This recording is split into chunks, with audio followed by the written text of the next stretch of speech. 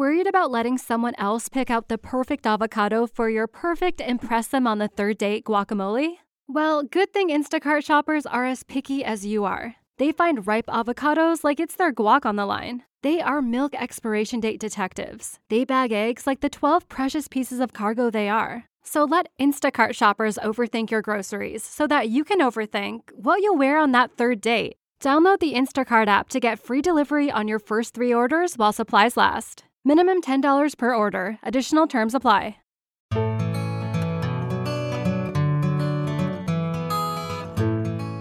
Welcome back to another episode of Confessions of a Crappy Christian, a Misfit Media Network production. I am your host and resident crappy Christian, Blake, and every week I get to have the coolest conversations with incredible people about all the things most Christians are still not sure we're allowed to talk about. So if you've been looking for a place to land with all your crap, and for someone to just be honest about what it looks like to walk through this Christian life, well, you've come to the right place. Pull up a seat, pop in your headphones and tune out your kids, and come hang out with me and a guest for the authentic conversations that you have been looking for.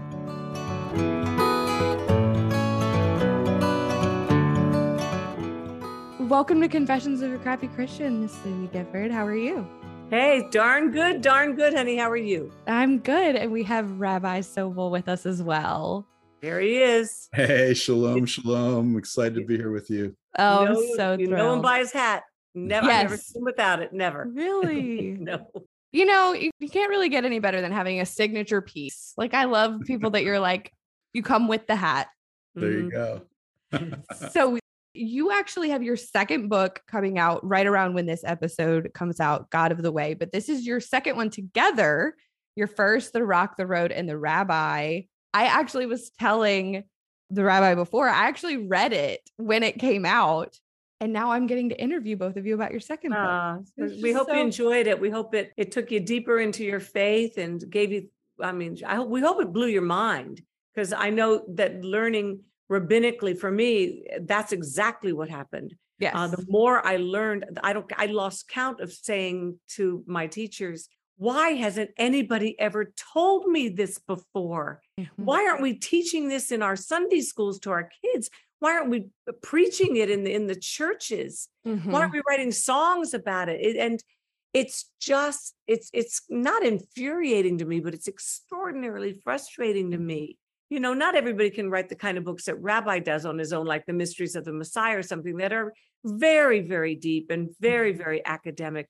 But the stuff that we share in the books like Rock, Road, and Rabbi, and now The God of the Way, is accessible to people. Exactly. And it's we don't dumb anything down by any means, but the information is delivered, I think, in a powerful way, but in a way that is understandable. We're not trying to show off. He's not trying to show how many degrees he's got in theology. It's, like some books feel that way. Yes. We just want people to grow and feel like they're not alone in this world and not knowing this stuff. Somebody taught me, somebody taught Rabbi. Yeah. Well, We're and I just think passing it on.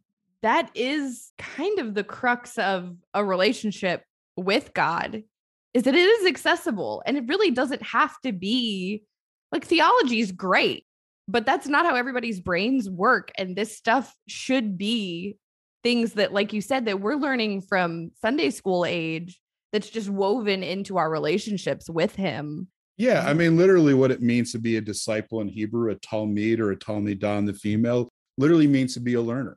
Yeah. Because you can't say you love someone if you don't want to learn about them. And the moment you stop learning about the person that you love, whether it be your spouse or it's the Lord, your relationship with that person begins to diminish. The spark begins to go out.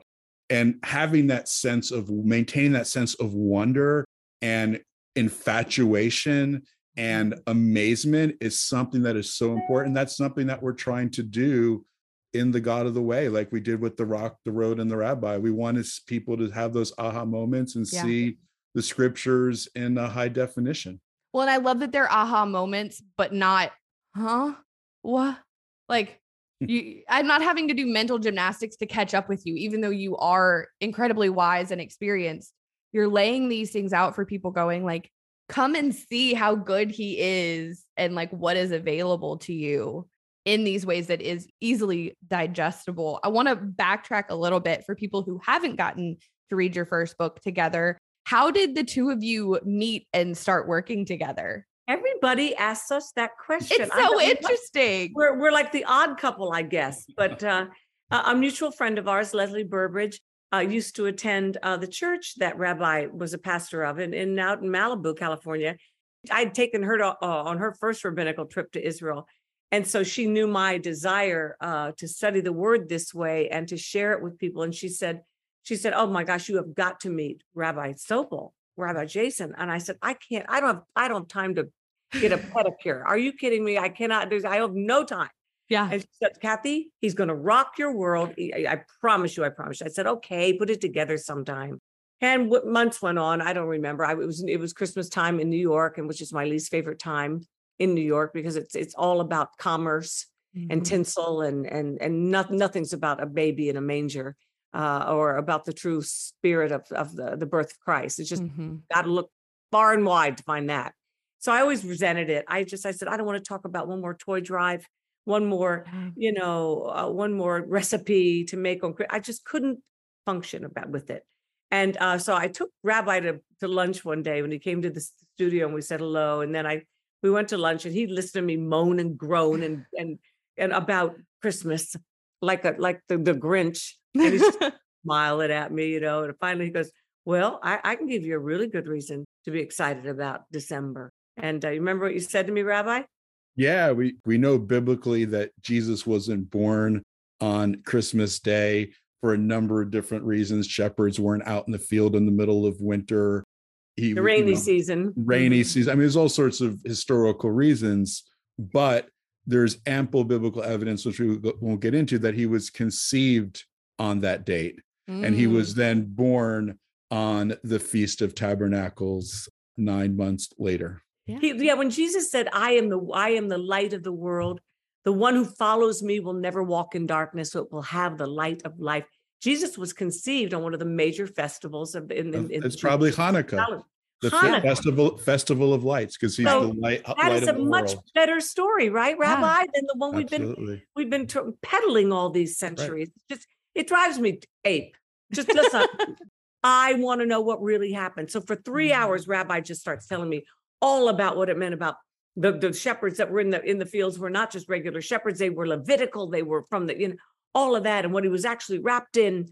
And he drew, as he does, everything together in a masterful way, which made me again excited about the word of God, because I had become one of those lukewarm Christians, not because I wasn't seeking, I was. Right. But because I wasn't finding. Right. I would go to church and I would hear the same old stuff about Jesus when he was a carpenter. And I had already learned that, no, he wasn't a carpenter. He was a stonemason. Quit saying that. Yeah. It's not true. He probably worked a little bit with wood, making small things, but everything was built with rocks then. Israel is at its basis, it's all rock. It's a desert. Yeah. I don't know why people are hesitant to want. It's almost like, don't mess with my manger.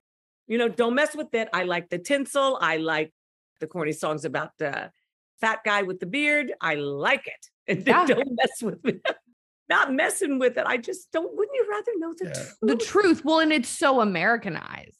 Yeah. And unfortunately, it's Americanized all over the world. Right. Exactly. And, but the real story of it had me in, I don't think, it's very rare. I don't think I said a word for 2 hours. I just listened to him and I went, what? Yeah.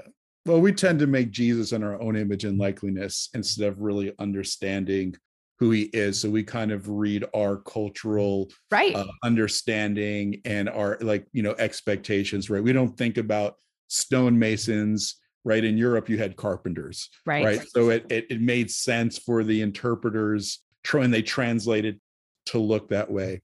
But I think that our desire is to help put it back into its original context, because that's what brings it to life. And there's so much richness and meaning by connecting the dots and understanding the practical implications of the Hebrew and Greek. Like, so for example, in God of the Way, we talk about the story of Moses. And one of the beautiful things is that when God appears to Moses, he appears to Moses, we say in the burning bush, but in the Hebrew, it's more clear. He appears to Moses in a burning thorn bush. And the reason why he appears in the thorn bush is that the thorn bush is a symbol of exile, of suffering, of pain. So the Lord is saying to Moses, I feel the pain of my people and everything they've gone through these long years of exile and slavery. And I've been with them in the midst of it. And then when Jesus is on the cross, he's the greater Moses. So what does he have on his head? A crown of thorns. Because in the same way God appeared in the burning thorn bush, saying, I feel your pain, God feels our pain in an even greater way in the person of Jesus. Amen. And he's with us and doesn't ask us to go through anything that he himself isn't willing to go through. And then he has that crown of thorns that connects to Moses, but it also connects to the fall, because the curse of creation is the ground to produce thorns and thistles. And he's taking the curse on his head to break it and to restore God's blessing. So yeah, you got 2 hours of that. I mean, what do you, how do you imagine spending 10 days in Israel with him? And he'll take, before he'll tell you what every single number means. Right. And there's nothing random about the Bible. If you so it was 6 pots of water turned to wine. There's a reason for the 6. 5 stones David picked up. He only used 1, but I mean, there are reasons for everything. And I love the perfection of God's word. And with these bad translations, it's not perfect anymore. It's sloppy. And God doesn't like sloppiness. God wants excellent effort. And everything in our book is based on the movie that's going to come out on September 1st. In Fathom Events, called The Way, something I've been working on now for 4 years. It's a story of, it goes from creation all the way through the first covenant and the second covenant. I don't like to say testament. These are covenants God makes with us, and they're promises forever. And testament means testimony to me. And yes, it's the testimonies within each one, but God's covenant is basic to what happened with Abraham, basic to what happened when Jesus came. I don't know. I just love, words are important. So anyway, and then it goes all the way through to the last story where Jesus said, get into the boat to his disciples and meet me on the other side. What we don't know as Westerners is that Jesus, when he said, meet me at the other side, that's a place. That was a physical, everybody would know, the place is a Decapolis. The place is where all the pagans fled when the Hebrews came to take over the Canaan, the promised land. They went there and they still were there, and they practiced their evil practices and their pagan ways. Unbelievable what happened over there. And these good Jews, these disciples said, wait a minute, Lord, we've tried to be ritually pure our whole life. We're going to lose covenant. We're going to lose community with everybody. And Jesus said, if you're going to follow me, you've got to go where people are lost and hurting and lonely and broken. That's what I do. And I wanted to end the movie on that as a call to the church today, which has become so complacent. We sit in our pews and there's nothing wrong with that. Church serves a very important function in our lives. But church is what we're having right now too. Amen. The early church didn't have buildings they met in. They lived it. It was wherever they could and in homes. And I wish we could get back to the intimacy of church being like that. So we try to, with our books, bring the intimacy of the stories and the people's lives and the minutia, the details that don't bore you, but they fascinate you. At least I'm speaking for myself. Yeah. I mean, when we talk about the God of the other side as one of the sections in the book and part of the oratorios, one of the beautiful stories that we get into there is the story of the prodigal son, because he goes away to a foreign land, right? And from a Jewish perspective, the other side would have been that land, right? They wouldn't have had pigs in Israel, but they had pigs on the other side. We know the Jesus just cast the demons into pigs, for example, right? But in the beautiful story, one of these details in the prodigal son, how God is in this, is that, why does he have his epiphany, the prodigal, while he's in the pig pen? And the interesting thing is that the most unkosher animal is the pig. And the reason why it's the most unkosher animal is, for an animal to be kosher, it needs to do 2 things. It needs to have cloven hooves, which is an external sign of being kosher, clean, and an internal sign, which is chewing its cud. Well, the pig has the external sign, but it doesn't have the internal. So it's the hypocrite. It's someone who looks good on the outside, okay, but it doesn't have it, but what they are on the inside doesn't match up. So this guy is a hypocrite, right? He took his father's wealth, this great family, squandered it, and now he's in the pig pen. And he comes to this revelation partly because the word in Hebrew for pig is chazir. It's the same word in Hebrew to return to God or to return. So the rabbis actually say that in the Messianic kingdom, pigs are going to return and be kosher again. So if there's a promise for the pig, right?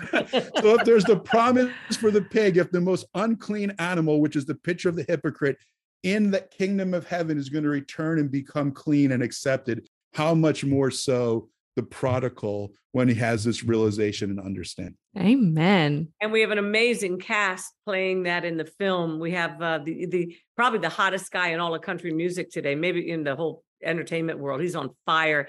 A beautiful brother of ours named Jimmy Allen. He plays the prodigal, and then BB Winans plays the father, and he's so fantastic in it. And then our partner, the one, there's a group called Lewis York, two guys that I just adored. They co-wrote The God of the Other Side with me. So one of them, Claude, plays the son who stays behind, the so-called good son. Right. And we think we know the story, and we sort of basically do. But to see it, I place that in modern day times. Other places like Abraham and Sarah, we see them centuries ago.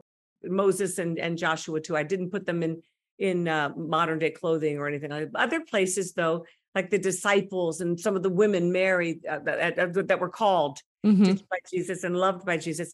Just it's very unusual. It doesn't follow any particular rule, which I break more rules than I was about to say. That's kind of your gig. It's my gig. It's my yeah.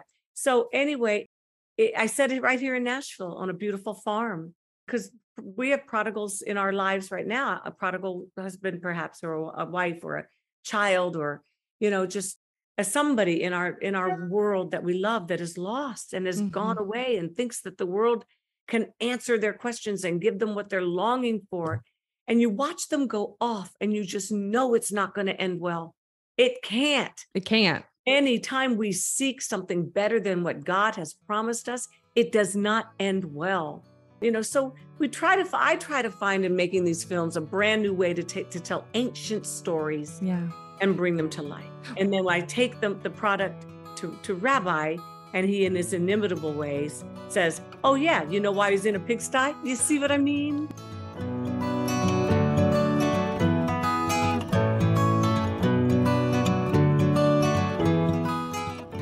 So in case you missed it, I wrote a book, like a full-blown cover-to-back book, Confessions of a Crappy Christian. The book is real-life talk about the things Christians aren't sure they're supposed to say.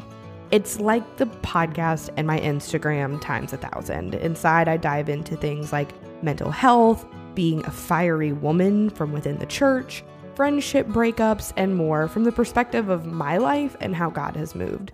So you can find out more and pre-order if you would like at crappychristianco.com/book. Pre-orders matter a lot in the book world, and we have some awesome incentives coming your way, so that would really mean the world. So if you're like me and you struggle with any combination of stress and anxiety or being on your phone too much, maybe even, I want to tell you about the Abide app. I love this app. Abide is the #1 Christian meditation app in the App Store, and I've legit been using it for years now to help me fall asleep, to ease me into the day in the morning. I've even used it like mid-panic attack. So it's based on scripture, and it's audio meditations that center you and help draw you closer to Christ. So for a limited time, our listeners will get 25% off of a premium subscription when you visit abide.co/Blake. So you can get started today with 25% off of a premium subscription by downloading the app at abide.co/Blake. There you'll get additional stories and meditations, premium music, soothing sounds, and more.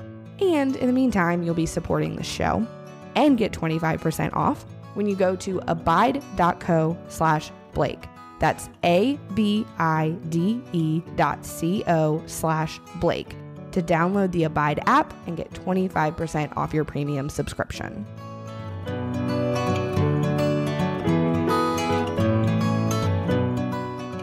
Right. Well, and it's the culture that's missing too. That's cultural relativity. Like, and geopolitical. Yes. It's really important too. Yes. Why did Pontius Pilate do what he, because if he didn't, he was get called back to Caesar and it was all over. Right. Exactly. I want to know that stuff. Exactly. Well, it details. brings it into, like, it makes it almost more tangible, right? These stories become these Sunday school stories that were like the felt board in school. Yeah. Right. And that's fine. I don't think there's anything wrong with teaching. It's fine if you're 4. Exactly. There's nothing wrong with teaching our kids 50 that. Or even, yes, when I was a child, I thought like a child. I ate like a child. But I've grown up now. Give us food to feast on. I don't want to eat baby food. Yeah. And I was dying on the vine because I couldn't find food that nourished my soul. Yeah. Well, I started studying rabbinically. Yeah, and you're not alone in that. The best place. Our books are good if you can't get there. Right, exactly. It's not quite accessible to all of us, but we encourage everybody, and you can actually go on tours with Rabbi, the Rock Road and Rabbi tours. He's so busy. But how many do you still do, Rabbi? A couple each year? Yeah, anywhere between 2 and 4 a year. Yeah, so every fall, every spring. But we love taking people, and like we talked about in the Rock Road Rabbi, we also talk about in here, like one of the places we love to go is Capernaum. And we love to go to the place where Peter's primacy, where Peter was reinstituted by Yeshua, Jesus. And we talk about this in the chapter of Joshua. They're fishing all night and they catch nothing. Mm-hmm. And what's interesting in that in Hebrew is the word for fish is dag. And it's also the root word for fear. Part of the reason why they caught nothing, Peter and the disciples, is they were fishing from a place of fear. And when we live from a place of fear and anxiety, our nets are always going to remain empty. Yep. And God doesn't want us to live from that place. And part of him doing the miracle of the catch of fish is he's saying to the disciples, listen, haven't I always provided for you? Yeah. Don't worry about your future. Don't worry about the provision. I've got you. Don't live from that place of fear. Live from that place of faith. Mm-hmm. And all of us, I think, in a world today where there's so much fear, we have to move from fear to faith and from faith to trust, or our lives and our relationships will be left empty and broken. Amen. But Rabbi, there's more. There's always more. Tell them about the significance of how many fish. Yeah. So, I mean, they catch 153 fish, and obviously 100. There's a reason if they catch 153 fish, there's a reason why there's 153 fish. And one of the numerical values of 153 is Son of God. And so it's trying to show that Yeshua, Jesus, is the Son of God, that they need to place their faith in him and live from that place of not fear, but live from that place of trust. There's a lot more with 153, but we'll just leave it. Yeah, read the books. Nothing is random. I think our point is, if you've been reading your grandmother's Bible, and nothing against grandma, God bless her, we're all here, thank goodness for the faithful people in our lives and in our genealogy and all of that. My grandmother didn't come to know her Savior, Jesus, until her deathbed. But I'm not putting down, I'm just saying, you're doing things like the way everybody's always done it for centuries and centuries, and you're missing out. There's a reason for it. And God has, again, his word is perfect. It says, as for God, his way is perfect. Yes. The word of the Lord is flawless. It's a shelter and a refuge for all who seek him. Well, it's got to be flawless in what we read. We have to be careful. Rabbi, you love the Tree of Life scripture, right? Yeah. That's your favorite one. That's written by rabbis, by Messianic rabbis. And I happen to like the new version of it called the Passion, which I think is very poetic, but it seems to me that gets the essence of things right. Mm-hmm. That's not quite finished yet. I don't think the old covenant is in there yet, right? They've just done the Psalms and the parables and the new covenant. Just stay away from the ones that are like, I hate that people get mad at me. They get so mad, but in my experience, the worst one that's ever been made, ever been translated is the King James. First of all, nobody speaks like that. Jesus Right. didn't say, thou shalt not. He didn't talk like that. Right. And we shouldn't either. And we shouldn't sing songs that say, no. And maybe you love it, but it doesn't, it just perpetuates for me something that's less than. Exactly. Yeah. It makes a already like complex, because scripture is complex and it's incredible and it's alive and it's living. Don't make it more complicated for people. And boring. Boring. Yeah. Don't dull it down. One of the things that I love about scripture is that it's shallow enough for anyone to wade in, but it's deep enough that you can never get to the depths of it. Amen. We're helping to take people, we want to take people deeper. But I think part of it too is that when you understand, like we talk a lot about these connections and these aha moments, but part of learning to see these connections is understanding God is in the business of not just connecting things in the scripture, but he connects the dots in our own life as well. And in the chapter on the mother of Jesus, Yeshua, Mary, her Hebrew name was Miriam. That's what her name was, like the sister of Moses, right? So Mary would have been Miriam in the scriptures.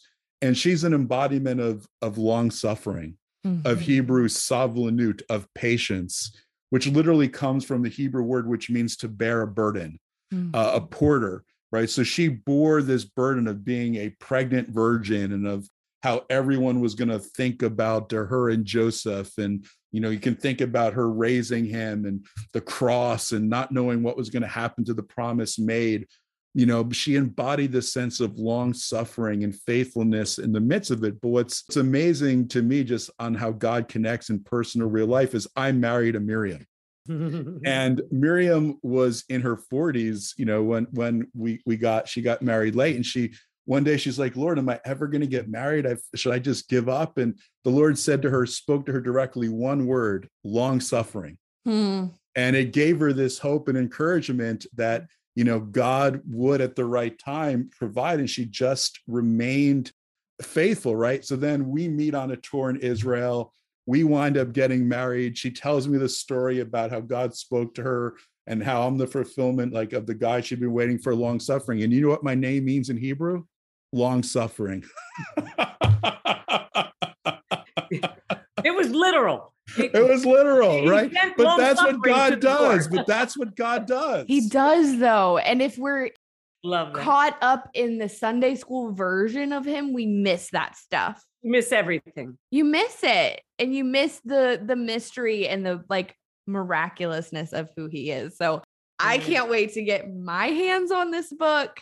It's so needed. And I'm so thankful that there are people behind it who have y'all are both so passionate about this. And it's so clear in the way that you talk about this, which makes sense, right? It's something that y'all are passionate about it because there's passion behind it. So because it's truth. And I think every aspect of our world and our culture today, people talk about fake news, this or it's manufactured. It's all this. It's everybody. How do you tell what's real anymore? How do you tell what is true? And the word says, test the spirit, but he will reveal what is true. And if you go and study the word of God in its original source material with people that understand it and have studied it, I always go back to that. If you want to know the truth, seek it. Jesus said, seek it, and it will set you free. And so this film it'll be a Fathom event on September 1st called The Way. If you know Jesus and you love Yeshua and you're following him, it will, I hopefully strengthen the faith you already have. If you feel like you've grown weary of the journey and you're bored with it and you wonder why you don't feel passionate about God's word anymore and all that, go just to be re-inspired and take some friends, everybody. We all have friends that are lost. We all have people that have walked away from the church or again, our prodigal friends and that sort of thing. Invite some people to that. Then go out for a coffee or a glass of wine or whatever you want to do afterwards and talk about things. And then seek and you will find. Ask and it shall be given unto you. And then you'll pick up the companion book, The God of the Way, that Jason did the heavy lifting. I did all the heavy lifting on the movie. Jason does all the heavy lifting, not all of it, but a lot of it, most of it on the book. And we're a good couple, a partnership Absolutely. that way, because that's his expertise. Mhm. I know how to make movies and tell Yeah. stories. He knows how to take you deeper into the story than you ever could have imagined. Yeah, and if you go to thegodofthewaybook.com, there's special pre-order information and stuff that you can get. Comes out August 30th, but you can check it out on Amazon or wherever you like to buy your books. And also, sweetie, you and I have shot the first of 16. So how many have we shot already? 16? I don't even know. 12. 12. There'll be ultimately 24 curriculum videos Yeah.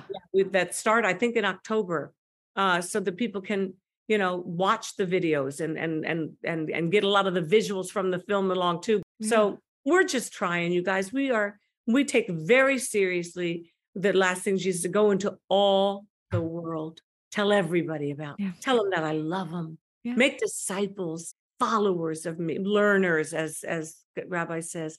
Not so he can have a really good, a whole bunch of likes on Facebook, Right. so that the world will change because they know Yeshua personally. Mhm. Yeah, and I think part of our great desire with this book is to really give people hope.